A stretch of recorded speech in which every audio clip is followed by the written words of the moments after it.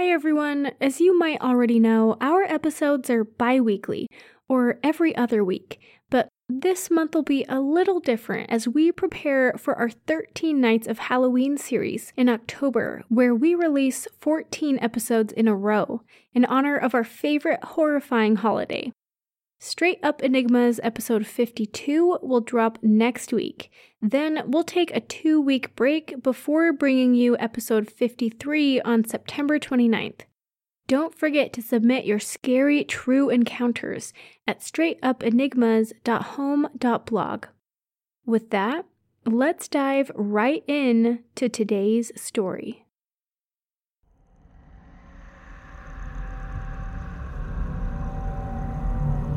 You're about to enter into a new world of knowledge, curiosities, and high strangeness. This is a podcast of Straight Up Strange Productions.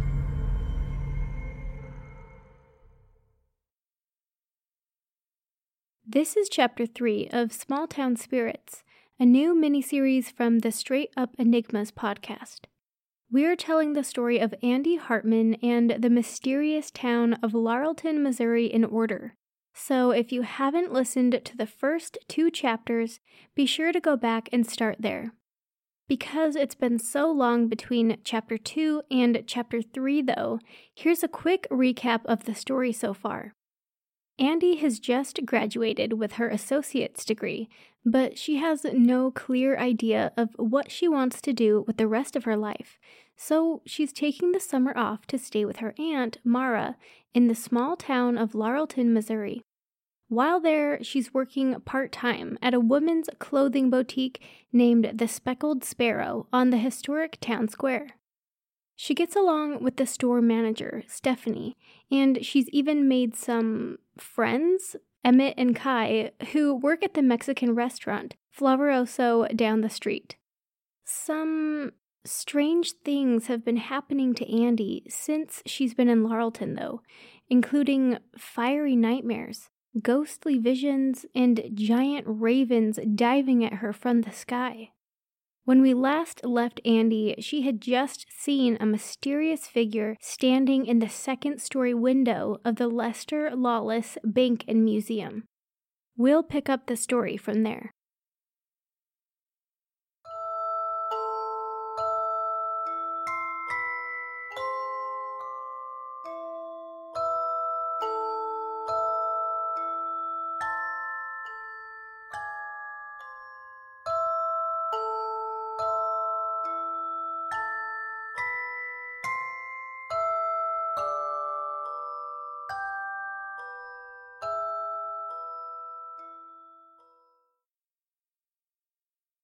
All I could do was blink and gape at the now empty second-story window of the Lester Lawless Bank and Museum. I walked around to the front of the counter, then approached the front of the store, keeping my eyes glued on the window. Okay, I thought slowly. There had been a man standing at the window. So what? It could have been an employee or a guest. But why had he been staring directly at me without moving a muscle? And why was he wearing such old-timey clothing? It definitely looked like a white, high-collared shirt and dark jacket. And was it just me, or had there been a dark, splotchy stain on the man's chest? I just felt numb, frozen. Then a chilling thought came to me. How could someone have been watching me from down the block? I mean, the figure was too far away for me to have really seen his eyes, but I could tell that his face was turned directly toward me. Without thinking, I pushed open the store's front door, crossed the street, then turned my back on the old museum to stare at the Speckled Sparrow's front display windows. My stomach did a kind of sick flop. The glare of the midday sun on the glass made it difficult to see inside. I could see the mannequins on display just inside, but behind them we had a beaded curtain that blocked any view of the counter that was much deeper inside the store. But I had seen the figure on the second floor. Maybe the height gave him a better view. Yeah, that's got to be it, I thought, taking a few quick steps back toward the museum. And there was a slight decline toward the store. That height must have... Hey, Andy, what are you... I heard the voice behind me a split second before I collided with its owner. There was a yelp of pain as my foot crunched down on Stephanie's sandaled toes, and the sound of a package smashing to the ground. "Oh, Stephanie, I am so sorry," I apologized as I wheeled around to face her. Stephanie reached down and nursed her sore toes as she grabbed a pink cardboard box from the ground. She ignored me and replied impatiently, "What are you doing out here, Andy? Is anyone in the store?" "The store? Oh my gosh, Steph, I'm sorry, Without a word, Stephanie brushed past me toward the boutique. I groaned. I had just left the store unattended without even thinking. As I followed Steph inside, I saw a streak of inky blackness out of the corner of my eye. I turned just in time to see a giant raven alighting on a tree branch in front of the store. The bird's dark, beady eyes seemed to bore right into mine. Suddenly, anger and frustration surged inside of me. Steph was probably about to chew me out, all because I kept getting caught up in these weird things. I hadn't gone looking for any of this. I balled my hands into fists. Glaring straight at the bird, I hissed, "Leave me alone." Without waiting to see what it would do, I turned and stalked inside the speckled sparrow. Steph was understandably upset with me. She had driven back from her dentist's appointment, parked, then decided to pick up a dozen freshly baked donuts for the both of us from a bakery on the opposite side of the square.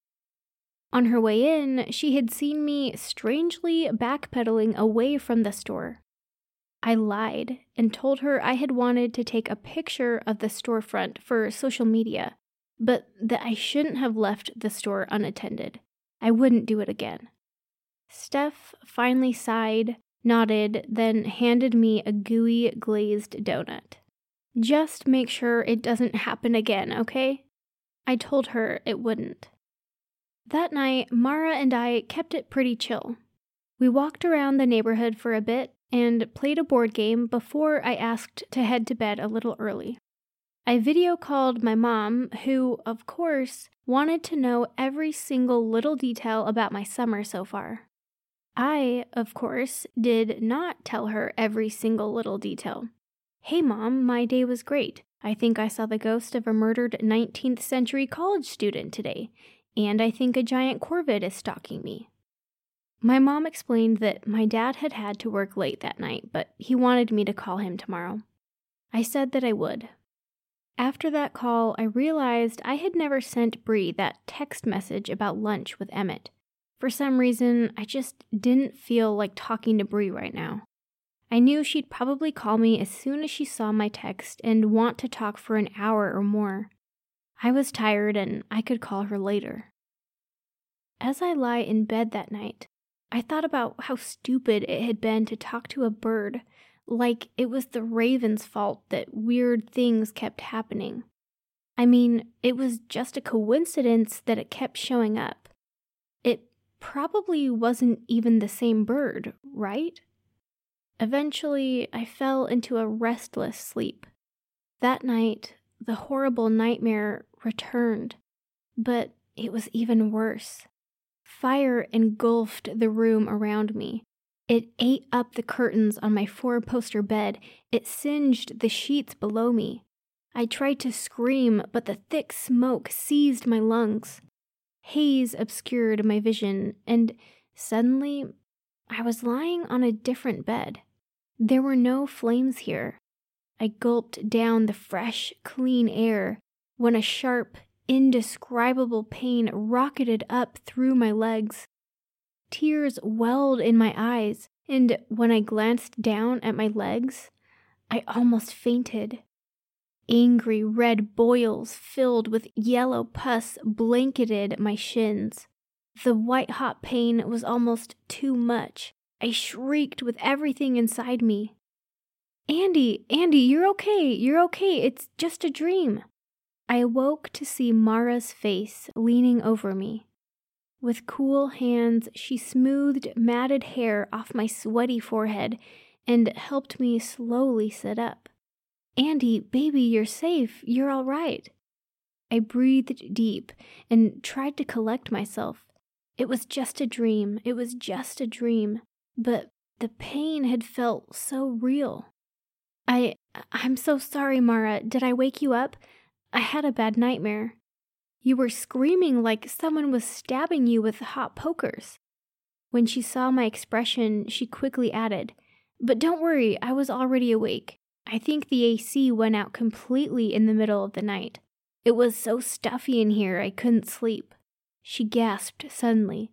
"Did you dream about that fire again? Probably doesn't help that it's hotter than Hades in here.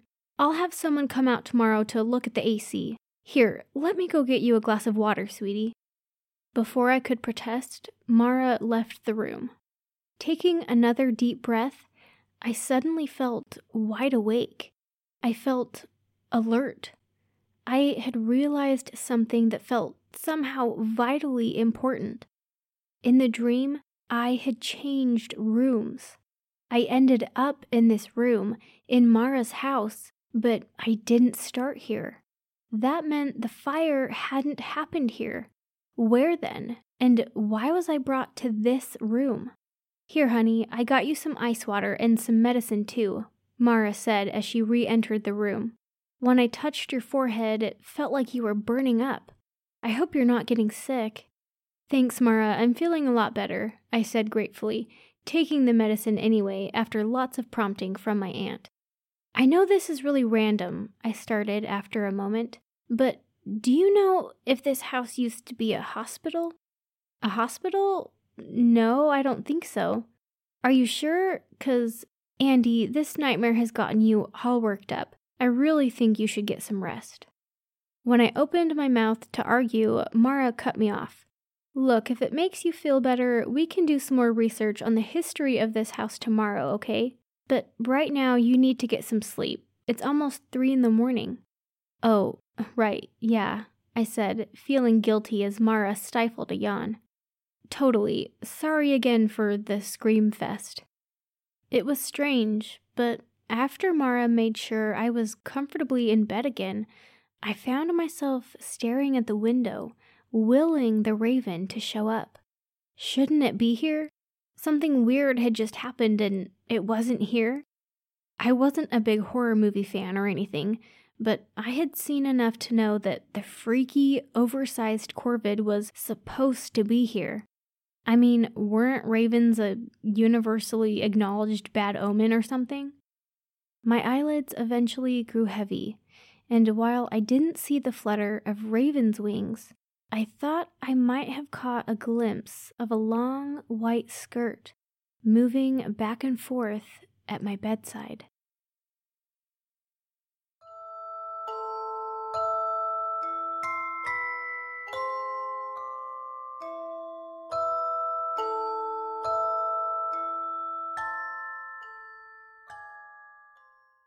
Thank you to our sponsor, Podcorn, for helping us make this episode possible. For almost a year now, I've loved using the easy-to-navigate format of Podcorn's website to find brands that are willing to partner with our show. Podcorn is a marketplace connecting podcasters to amazing podcast sponsorship opportunities, such as host-read ads, interview segments, topical discussions, and more. With Podcorn, there is no middleman. Podcasters of all sizes can browse and choose opportunities right on the platform, set their own rates, and collaborate with brands directly without any exclusivities. You never give up any rights to your podcast, and Podcorn is there to support you at every step to ensure you're protected and compensated for the work you do for brands. The marketplace mission is to give podcasters transparency, creative freedom, and full control of how and when Podcorn monetizes. Click the link in our show notes to sign up with Podcorn and start browsing sponsorship opportunities. It's the Dad in a Rock podcast. This is Sean. And this is Chris. Join us every week as we give you the dad's point of view on pop culture. And stumbling our way through fatherhood. Dad jokes. Star Wars. Streaming. Tech news. Movie news. Listen to lifelong pals tell stories from past and present. Cruise with us into the cheesy every week on Spotify, Apple Podcasts, iHeartRadio, and other podcast platforms. And as always, find past episodes and links to our social media pages on dadinarock.com.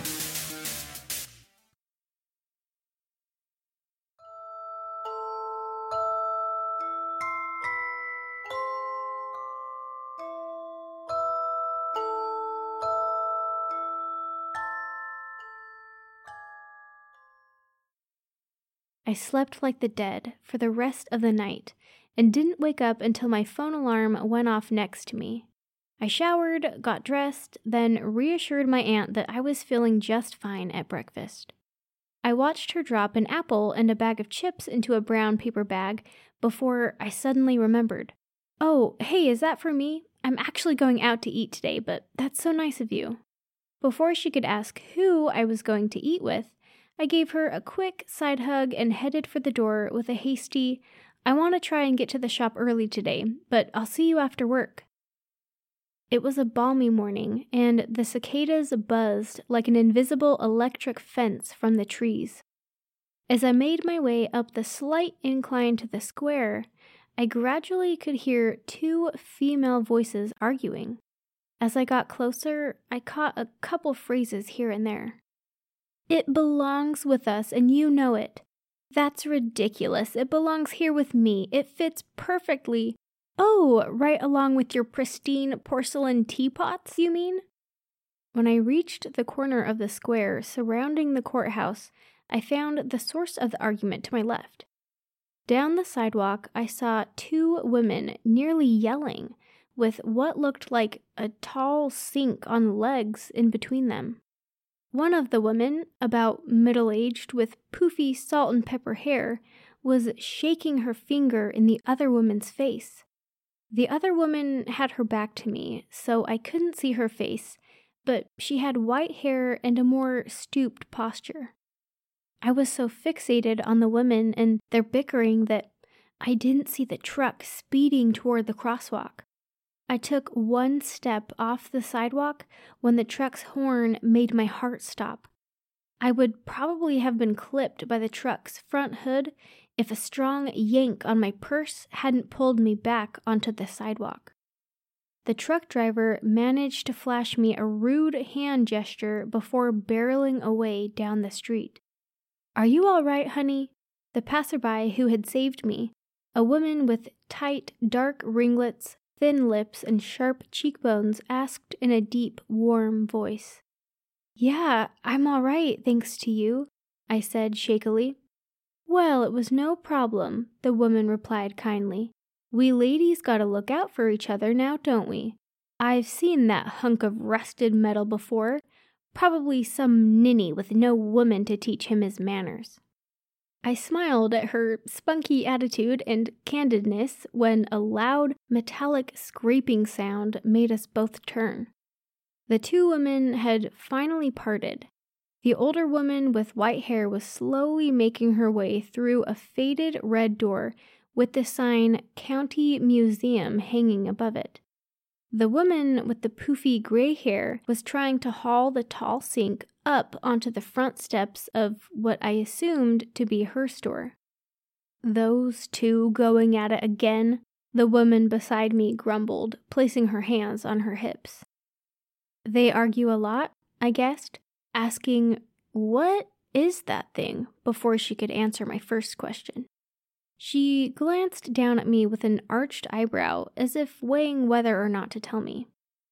"There was an estate sale couple weekends ago," she explained. "Some wealthy mortician, Summers something or other, died and his belongings were liquidated. Joanna and Gail," she nodded toward the spot where the woman had been, "were talking about it for a while. My guess is that must be a wash basin from his family's mortuary. Don't know why they're both so upset about it. ugly old thing.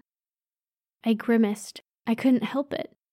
They were fighting over a wash basin that was used in a mortuary? The woman at my side grinned. Yep. Joanna owns the county museum and Gail the antique shop there. They both must feel that the basin belongs in their store. I personally would never want a sink used to clean corpses anywhere near my house or workplace. Just the thought made me cringe.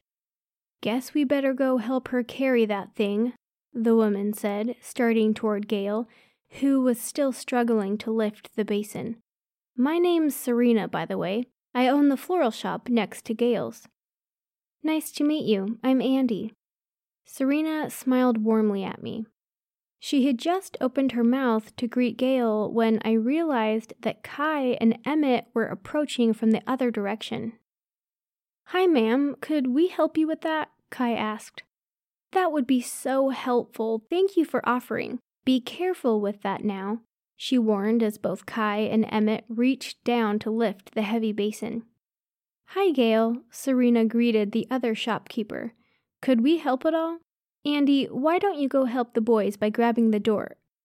Serena had placed her hand gently on my elbow, but she jerked it away, recoiling as if my skin had burned her. For a split second, her eyes opened wide in what looked like shock and fear. Just as quickly, though, she recovered and twitched her lips upward in a forced smile. Completely weirded out, I was only pulled out of my confusion by Kai commenting, That's all right, ma'am. I can probably pick this thing up myself. Emmett, could you grab the doorman? Emmett said, Sure, just as I blurted, Sorry, I can grab it for you, and rushed forward to twist the knob. My hand touched the knob first, and Emmett's hand closed around on top of mine. I turned to look at him, and his face was only inches away. His lips were threatening a playful grin. I can open it, I said awkwardly as I pushed the door open. All right then. Emmett's face finally cracked into a broad smile. He helped Kai lift and carry the basin through the doorway, with me almost forgetting to move, then stumbling out of the way into the store at the last second. Where would you like us to put this, ma'am? Kai asked, stepping gingerly around the clutter of antiques. Tables all around the room were piled high with old cameras, typewriters, telephones, bins of Scrabble letters, dye, and bottle caps were stuffed between bookshelves, couches, mannequins, and sewing machines. Just right over there in the corner would be wonderful, thank you, boys, Gail said from behind me. Serena had also entered behind her, and I noticed she was watching me with an almost wary expression. Why had she freaked out when she touched me, I wondered.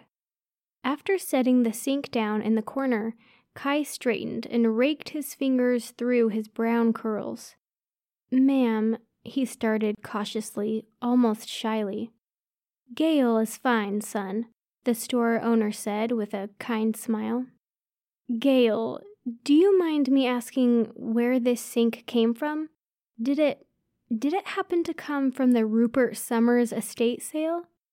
Gail's friendly expression vanished instantly. Her voice was nearly a bark. And what if it did? I paid for it fair and square. I have just as much right to it as anybody. The boy didn't mean anything by it, Gail. Serena spoke calmly, placing a hand on Gail's back. A low, grating voice suddenly whispered, almost hissed, Mine, from somewhere on my left, just then, loudly enough that it caused me to take a step back, right into a stack of old magazines on the floor. Sorry, I mumbled, reaching down to straighten the stack. We'd better get going, Gail. We don't want to bother you. Serena piped up again, no doubt trying to keep the attention away from me. Oh, you've been no bother at all. Thank you again for all your help, Gail replied sweetly, her tone a complete 180 from the accusing one I'd heard just seconds before. We all filed out of the antique shop. Then, once we were a few paces away from the front door, Kai voiced, "Man, I really hope I didn't offend Gail. I didn't mean to be rude. Did anyone else notice how she got a little cuckoo?" Emmett volunteered. "You mind the way you talk about your elders," Serena chided, then softened her tone once Emmett mumbled an apology. "It's not our place to judge," although she did act a little out of character. I thought about the voice I had heard, the one that had whispered, "Mine," so fiercely. Who had it belonged to? I wanted to ask if anyone else had heard it, but I wasn't sure I wanted to hear the answer either way. Kai unfurrowed his brow, then turned to me. "Can we walk you to work, Andy? We're on our way to Flavaroso, so it's on our way." "That'd be great," I said, then turned back to Serena. "It was really nice meeting you. Thanks again for pulling me out of the way of that truck." "You're sure welcome, sweetie." Serena smiled, but it didn't touch her eyes. It didn't escape me that she kept her hand securely at her side. "Come stop by my store sometime and say hi, won't you? All of you, you're welcome anytime." We all told Serena thank you and that we would, then turned and started walking toward Flavaroso and the Speckled Sparrow. "Man, did you guys see how creepy that old wash basin is? It's definitely haunted," Kai said as soon as we had crossed to the side of the street where the courthouse stood. "Haunted?" I asked a little too shrilly, thinking of the voice again. "What do you mean?" Andy, I forget you're not from here. That old Summers guy was definitely into some weird rituals and black magic stuff. He was part of the freaky fraternity up at the lodge on the hill." He pointed up at the single row of dark windows and peaked roofs I could see just above the tree line, the building I had noticed just yesterday. A fraternity that dabbled in black magic? That was just what I needed right now. Kai was still rambling. "I'm sure they used that sink to wash the blood from their hands after they made a sacrifice to a demon." "Where do you get these ideas, dude?" Emmett asked quizzically. He jerked his head toward me. "Andy's way into this ghost stuff too. She was asking me yesterday about the Lester Lawless Museum. Don't you?" "Andy, you're into the paranormal too? We should totally hang out sometime. I'm part of this awesome forum where we just share the crazy stuff that goes on in Laurelton." "That would be fun, Kai. We should definitely do that sometime," I interrupted. "I'll catch you guys later, though. I better hurry before I'm late to work." I turned to Emmett. "I'll see you at lunch today, right? I remembered not to pack a lunch." I must have said something wrong, because Emmett's face went completely blank, except for a weird, sudden flash of annoyance in his eyes. Kai's round-the-clock smile even seemed to slip a bit. He glanced between me and his friend with a hesitant look on his face.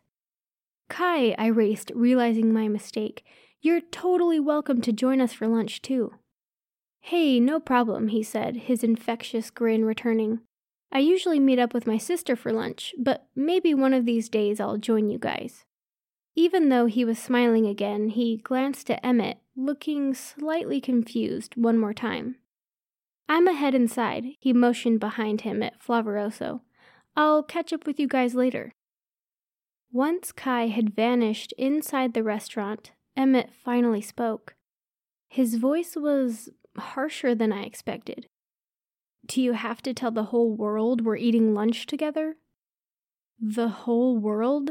I told Kai. I could feel heat spreading across my ears and the back of my neck.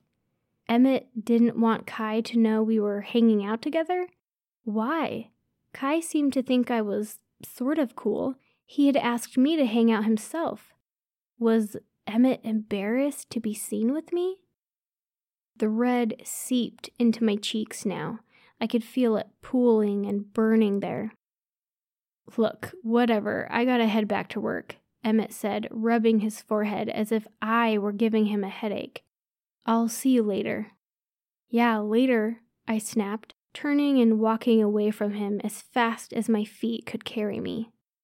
As I opened the front door of the Speckled Sparrow to dive inside, I spared one quick glance toward the corner window of the Lester Lawless Museum, almost unconsciously, and I could have sworn that I caught a dark, humanoid shape standing motionless behind the glass. Right then and there, maybe because I was still seething from my conversation with Emmett, I decided that everything going on in Laurelton, the music in the attic, the dreams, the bird, the man in the window, even the whisper I had heard in the antique shop, was going to stop. I was going to figure out what was happening and make it stop, no matter what.